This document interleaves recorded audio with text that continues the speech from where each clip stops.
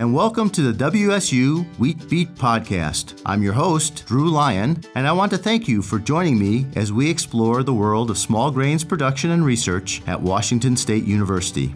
We have weekly discussions with researchers from WSU and the USDA ARS to provide you with insights into the latest research on wheat and barley production. If you enjoy the WSU Wheat Beat Podcast, do us a favor and subscribe on iTunes or your favorite podcasting app. And leave us a review while you're there so others can find the show too. My guest today is Rachel Baumberger. Rachel is the plant diagnostician for the WSU Department of Plant Pathology's Plant Pest Diagnostic Clinic. The clinic is a year-round resource available to growers, industry, and the general public to help them identify and manage their plant health problems. The clinic works on all but one plant to test for fungi, bacteria, viruses, and nematodes. The clinic can also test soil for select pathogens and perform tests for special issues impacting Washington and the PNW. Hello, Rachel. Hi, Drew. Thanks for having me. Last time you were here, my guest on the WSU Wheat Beat Podcast, you introduced the clinic as a resource to growers and industry. But what really happens to a plant sample once it shows up in your clinic? It's a great question, Drew, and give some insight on what it's like to be a diagnostician. So when a grower or industry, someone sends in a sample to the clinic, the first thing we do is actually an initial exam, very similar to like when you go to the doctor's office, where they take your temperature, your pulse, maybe measure your height. We kind of do the same thing. So I'll check the plant, see what type of plant material is there.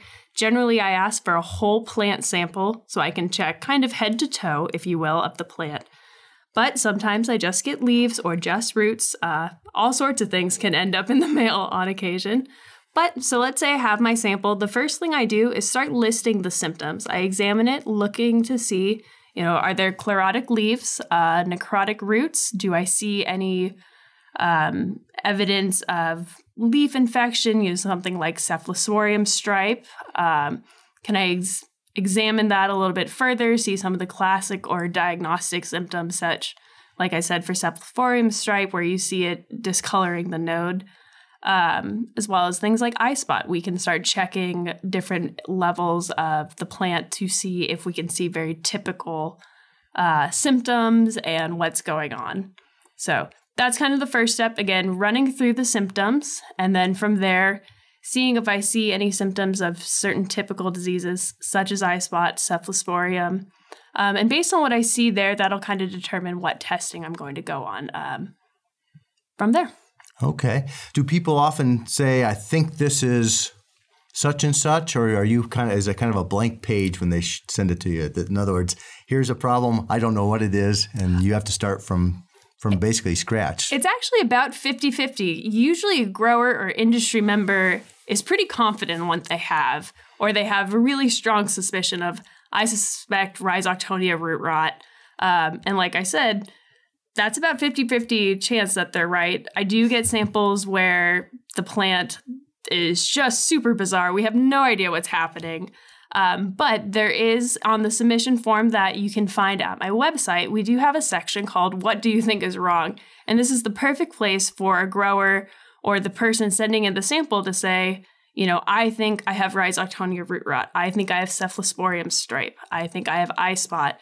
And then I can then check to make sure and see if my diagnosis and my exam is showing the same thing. And anytime you put that information, I do take that to heart and make sure that I can either confirm or, negate that concern by saying I don't see any of these symptoms. So yes, a grower can absolutely put what they think is wrong and will work to confirm or to relieve them that that's not a problem. Okay, you mentioned your website. Just for our listeners, can you tell us what that website address is? Yeah, it's plantpath.wsu.edu/diagnostics. Okay, and we'll make sure we get that in our show notes so people can see that and use it.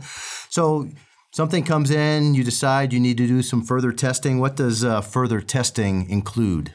So let's say I'm examining a plant and I'm starting to suspect root rot. I've gone through that initial exam and maybe I've seen poor vigor or chlorotic leaves or just kind of what I like to call a sad plant. What I might do then is start to examine it under a microscope.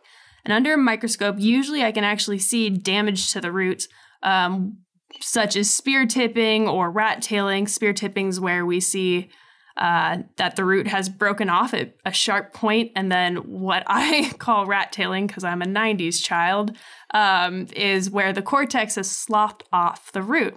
This is pretty characteristic of a root rot pathogen, especially something like Rhizoctonia or Pythia. So what I'll do from that one microscope, so that's kind of a larger microscope where I can put the whole plant, I'll then take an individual root and put it under a fine compound microscope. That's what you traditionally think of when you see people looking into almost the binoculars to see really fine details. And from there, for things like Rhizoctonia and Take-All, I can actually see the structures of the fungal pathogens and confirm based on microscopic observations that it is, in fact, that pathogen present. So we can go from sample arrival to a diagnosis, in 2 hours. Sometimes I can't find those structures that fit with the symptoms I'm seeing. Let's say for Pythium root rot, you can't always see structures on the roots. So what I end up having to do is take a selection of the affected tissue, and then I go through a laboratory process where we surface sterilize to kind of kill it's essentially like washing your hands. You're getting rid of all of kind of the background microorganisms that are associated with that root. And then I put it onto laboratory media, which really just kind of looks like weird jello, but it allows a fungal or bacterial pathogen to grow. That way I can then identify that structure from the roots. It can take anywhere from about 12 hours to 2 weeks, depending on the pathogen. Luckily for a lot of the grain growers, we can get results out anywhere from 12 hours to 3 days is pretty average. So you can tell by how the pathogen grows on the agar what it is, or do you have to do something after you get some growth to figure out what it is? That's a good question to make it seem a little less science fiction-y. There are patterns of growth that are distinctive for certain pathogens. And then, so that's what we call hyphal growth. They're kind of these thin string-like strands that will grow from those pieces of tissue. But usually what we're going to end up using are kind of a fruiting body or a sexual structure, reproductive structure, because those tend to be a little bit more unique to the different pathogens, kind of like how flowers are unique to the individual plants. Okay, so we've spent a little time talking about fungal pathogens, which are fairly common pathogens. What about virus? Those are mighty tiny things. How do you tell whether you have a virus infecting your plant? Drew, those are pretty tiny, so tiny that even my lab microscope can't see it, and I don't really have a couple $1,000s to throw down on a very fancy microscope that would let me see virus particles. So what I do to test for viruses, if during that initial exam, there are some pretty typical symptoms we associate with some of the viruses we have in our region. We call mosaics, where they're a little bit too regular a pattern of different chlorosis or yellowing or lighter green symptoms. I'll actually take that affected tissue and use it in what's called an ELISA. And if you want to be technical, ELISA is an enzyme-linked immunosorbent assay. Really just fancy technical language. But what it is I take that affected tissue, I grind it up in what we call buffer. So I've kind of just liquefied or made juice out of that plant tissue, and then I'm going to expose it to different antibodies and antigens. And after some laboratory magic, we'll actually see a color change in a test well that will indicate whether or not the sample is positive for a particular virus or negative. The great thing about this particular technology is if I receive that sample, your sample, by about 4 p.m., one day you'll have your results by around 2 p.m. the next day. So it's a really fast method of testing a virus. Okay, so just a really quick reaction in that little well. Very good. What about bacteria? We have a few bacterial diseases out there. Is that as easy as virus or fungi, or is it a whole different program? On the scale of fungi to virus, it's actually closer to the fungi side of that spectrum. We don't have that many bacterial pathogens because we are a dry land growing area, but those folks in irrigated areas do have bacterial pathogens that can show up, usually through potentially infected seed sources, or maybe depending on what weeds or regrowth there has been in their field, that can be a source of inoculum or the pathogen entering. But with bacteria, we follow a pretty similar setup or process for diagnosis where I'll do the initial exam, and my best friend is my microscope. So I usually start there after the initial exam, and we'll look for what's called bacterial streaming. I cut into the affected tissue, and if bacteria is present, typically, for most bacteria, you will actually see it stream out of the plant cells. This isn't always 100%. There are some bacteria that don't reproduce that much, so we can't see that streaming. So what I'll do instead is we'll take some of that tissue again, we'll surface sterilize it, and then put it on that funky science jello to hopefully encourage the bacteria to grow. And then we'll work from there to start confirming which bacteria it is. Usually this is based on color, how it grows or does not grow on certain medias, and we'll work from there. Again, we only have a few that we really have to deal with in this area, so we have some quick tests. Okay, so you've told us how things normally work. What happens if you have a fungi and you can't get it to grow out on agar, or you have a virus but you can't ID it with ELISA? Are there other ways to go about doing this, or just throw up your hands and say, I don't know? I do that first, and then I go drink a beer, and then the next day I come back to the lab a little bit more grounded. I'm very lucky that I'm located inside the same building as a number of plant pathologists, as well as crops and soils, horticulturalists. So I'll go to my experts because I'm biased. I am a plant pathologist. I will start with folks looking for a disease, see what they think. If they confer that it does look like it is potentially a disease, then we'll work from there trying to see if there's a newer technique such as utilizing DNA or RNA to identify the pathogen. Or if we start to think, well, maybe this isn't a pathogen, because about 50% of all plant samples that come into a clinic, and that's any clinic, regardless of what state. When I worked in Nevada, we were a little bit closer to 60 to 40% because most plants just have drought stress. But most plant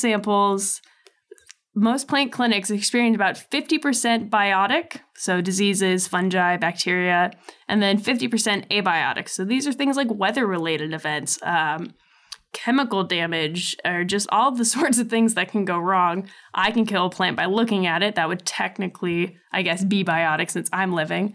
But just all of the things that can also harm plants.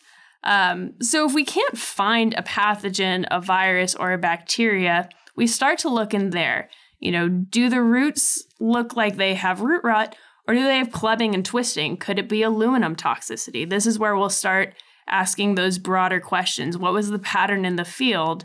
Is there any way that this could potentially be chemical damage? Could there be pH issues? So we start digging deeper, and maybe we need more testing. And this is different testing. So it might not include plant pathology, but could be soil test resources, analytical chemistry labs to figure out if maybe there's been an herbicide issue. But it always is kind of reaching out. That's why I do suggest the clinic as a starting point, because we can start eliminating things. That's the other beauty of diagnostics is negative results do give us tons of data. If we can rule out all of the potential disease suspects, then we can start confidently moving in the direction of some of these abiotic issues that can be a little bit more ambiguous than a straightforward disease issue. I know you'll bring occasionally a sample down to me to look at, that you suspect might be a herbicide problem. And a lot of problems, I think that what it looks like in the field is very instructive. So drift issues tend to have a drift pattern. Freeze problems tend to occur in low spots. So I think that having that information is probably pretty valuable if people can include that in their notes to you, maybe even include a picture per se. Is there a way of attaching a picture with some of these samples or sending you a picture? Or? Absolutely. And first of all, thanks, Drew, for letting me bombard you all the time with those questions. But yes, if I only get a snapshot of what's happening in just a few plants. So anytime, you're welcome to use the space on a sample submission form to detail that kind of field-wide information, as well as photos. This is cliche, but photos, can speak 1,000 words. I can really understand what's going on by seeing what's in the field. The pattern, is it low spots or high spots? Is it on margins? Is it only next to a certain field? What's going on kind of macroscopically versus microscopically. I'm also very lucky that some of the retired wheat breeders and scientists also have coffee across the hall from me every day at 10. So they've seen, things that haven't shown up for a couple of decades. But so when I get things and none of my currently employed researchers know what's going on, I am lucky that I get to pop across the hall and ask, have you seen this before? Those usually end up being my favorite samples because it's been something we haven't seen for 20, 30 years, but they knew it in a heartbeat. Oh, interesting. There is some value to having retirees come have coffee in the morning. So we've talked a little bit about the Plant Pest Diagnostic Clinic. I guess once again, can you tell people how to find that information and what forms they're looking for on that site? Absolutely. So we do have a website. Again, it's plantpath.wsu.edu/diagnostics. Or you can Google Department of Plant Pathology plus WSU, and there is a link to take you to the diagnostic webpage, as well as our ever-popular Small Grains website does also include a link to take you. You're also welcome to email me, give me a call, and I can email you the form directly. The form I'm referring to is the sample submission form. This is the space where I get to collect all of the data. Data points sound really sciencey there, but all of the information that's critical for a proper diagnosis. What variety is it? Where is the field located?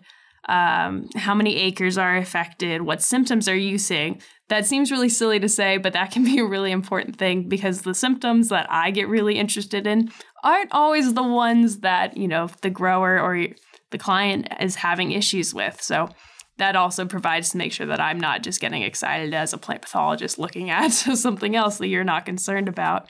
And again, if you have a suspicion, growers are at least 50% right on what their biggest suspicion is on what's going on. So it does include space for you to put that information. Okay. Well, I think this clinic is an excellent resource. Not every state has this resource available anymore. And so really appreciate your running of it, and people should take a look at the site, and if they have some needs, contact you either through the website or by email. Thanks a lot, Rachel. Thank you, Drew. Thanks for joining us and listening to the WSU Wheat Beat podcast. If you like what you hear, you can subscribe on iTunes or your favorite podcasting app so you never miss an episode. And leave us a review while you're there. If you have questions for us that you'd like to hear addressed on future episodes, please email me at drew.lyon@wsu.edu. You can find us online at smallgrains.wsu.edu. You can also reach out on Facebook and Twitter at WSU Small Grains. The WSU Wheat Beat podcast is a production of Connors Communications in the College of Agricultural, Human, and Natural Resource Sciences at Washington State University. I'm Drew Lyon. We'll see you next week.